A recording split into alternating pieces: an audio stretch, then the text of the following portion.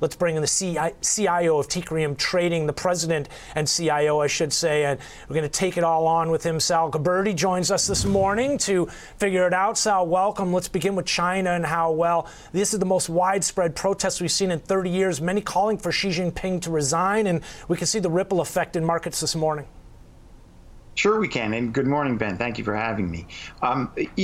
China's got all the headlines right now, but remember, they can quell all these protests by simply loosening COVID restrictions. So I'm not sure we're going to see a repeat of Tiananmen Square, which was much bigger. We'll see. It's too early to tell. But markets could turn on a dime here if the Chinese authorities basically cave, loosen COVID restrictions. Now the story will be that China is going to have a growth prospect. So people need to be really nimble and really careful here about these protests, because they can end with a change in policy. They don't have to end with a military crackdown like Tiananmen Square. Well, I completely agree. And also, Sal, I mentioned this and kind of raised this idea at the top of the show. Keep in mind, a lot of the rally we've seen, although a fair amount of it tied to some of the eco data, right? CPI a little bit softer. We had some pretty good earnings, right? But a lot of this has also been tied to the news that there were some travel restrictions eased and prospects that would continue. They were sort of efforting or moving in that direction. So this could be an abrupt shift, especially if there was some widespread crackdown in terms of these protests. I agree. I think people need to be very, very careful here. Yeah. Markets don't like uncertainty. As long as the uncertainty remains, you're going to have downside exposure and downside risk. But if that changes, things could reverse very, very quickly. Okay, and we know a big part of what's kind of been suppressing the market in many ways, at least what we've seen in terms of some of the broader market here has been, again, those China uncertainty, demand concerns, uncertainty tied to. Let's move on here in terms of, we know the focus here, how much will Chinese government tolerate, how widespread of a ripple effect will we get here? Let's talk specifically crude. I just pointed to some of the selling we've seen there overnight to $73. Sure, and Teucrium's been saying, especially those who listen to our Twitter Spaces calls, 65 before 105. Okay. Crude oil's been sitting between 80 and 90 for several months. There's no doubt that demand is loosening. Also, most important, OPEC is in disarray. They are not a coordinated entity anymore. The whole Russian fiasco has caused a rift in the OPEC 20 plus, and what you've got is a big problem here, because producers tend to compete with one another to sell. They still want to sell. Their job is to move that crude. There's going to be plenty of crude. Russia is going to sell as much crude to India and China as they want.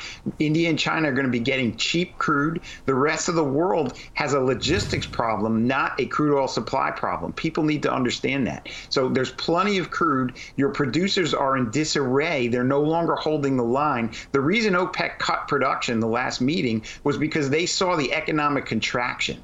That they have the most brilliant petroleum economists in the world. They can see a contraction coming. They can see demand, or at least demand growth, for oil slipping, and that's why they cut. And now you've got the members and the members plus not agreeing with one another on what the future is. Plus, you've got the West with sanctions against Russia causing confusion. I think oil markets are, the risk is much more to the downside than the upside right now. Speaking of confusion and the West, you've got these price caps, and in your notes, you were pointing to how this is almost a mute discussion in many ways, with prices of crude right now below some of the levels that they're talking about capping, around $65. I mean, that seems to be kind of the mid-range of some of the disputed amount in terms of where to put that lid on, and tied back to these sanctions. Yeah, that's right. And I think the officials discussing the price cap know that it's absolutely a ridiculous concept. It doesn't work. So they choose a price cap that's much higher than where the current price is now to render it moot. If they pass it at all, and I doubt that they will, honestly, they will put restrictions on purchases for Russian crude, but I don't think they'll put a price cap, because it's just ridiculous. It's ineffective. It won't work. The officials know it. It's nothing but positioning for the camera, literally, in politics. So, Sal, they're competing to sell here right now. Oftentimes when I hear that, I mean, I'd imagine that's driving prices lower, right? But we've also heard pushback in terms of the U.S., and they're like, look, Russians can get that oil out there at lower prices, but in terms of some of the logistics as far as shipping it, insurance, and some of the passageways, ultimately, they're going to have to abide by some of these sanctions. These companies that effort these shipments, even at these lower prices, are going to be forced to ultimately abide, again, by the sanctions. Well, we've seen that analogy with wheat. There's plenty of Russian wheat for sale, and it's not illegal to purchase it. But because of the shipping logistical confusion created by restrictions, people are reluctant to buy Russian wheat. China and India are not going to care. There are going to be plenty of companies that will take the risk and insure them, and it won't be illegal to insure it. It will be illegal to insure it depending on its destination. And so I just think it, again, uncertainty, and uncertainty is going to make prices go down, not up. Sounds like a confusing situation, to say the least. Speaking of some confusion, there's some uncertainty even here in the office about this upcoming OPEC meeting. It's listed as December 4th, but that's a Sunday. Doesn't that seem weird? Is it a two-day meeting where we'll hear the announcement on Monday? That I don't know. Remember, OPEC, they often meet on Sundays.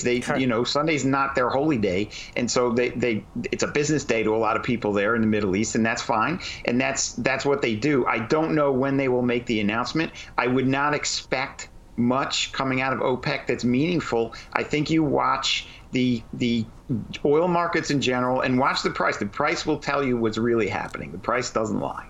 Sal, it doesn't seem like the dollar's really been at the top of the list in terms of factors right now, especially with some of the geopolitics we're seeing in terms of commodities. But how are you watching this, and where does it fit into this discussion? Well, the dollar is really important for commodities. A rising dollar is a headwind for commodities. A falling dollar is really good for commodities prices. The dollar seems to have peaked.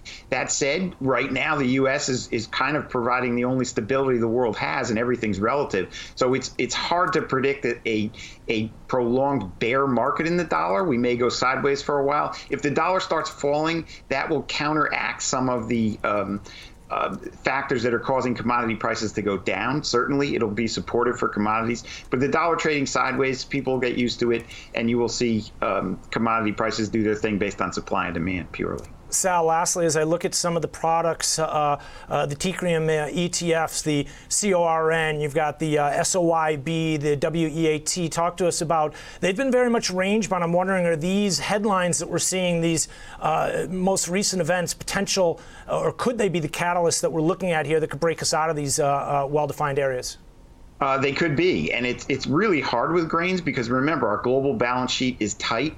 The supply-demand is still, supply is not keeping up with demand by and large for grains in general. So that's why you see these prices supported. That said, it generally is rare that it takes more than 2 years to balance a market because farmers across the globe respond. You still have prices well above the cost of production. Grains generally trade at or near their cost of production, which is much higher than it was only a year or two ago. But no one knows where that is, and we're still trying to count on the weather. We're waiting and looking at South America. We need 2 seasons, meaning this winter in South America, and then the next growing season in the northern hemisphere, which will start in 5 or 6 months. Those 2 seasons need to have perfect weather. We can replenish the grains balance sheets. That should loosen things up a bit. If that doesn't happen, grains will stay pretty tight, and that's why they're range bound. Okay, we're watching SOYB, for example, hanging out right around 27, and for the most part, it's been in the middle of a range that's been in all year, 29 down to 24. We'll keep an eye on these products here and appreciate you joining us to get us started here this week. Sal Gabberty, President and CIO of Teucrium Trading, LLC. Sal, thanks again.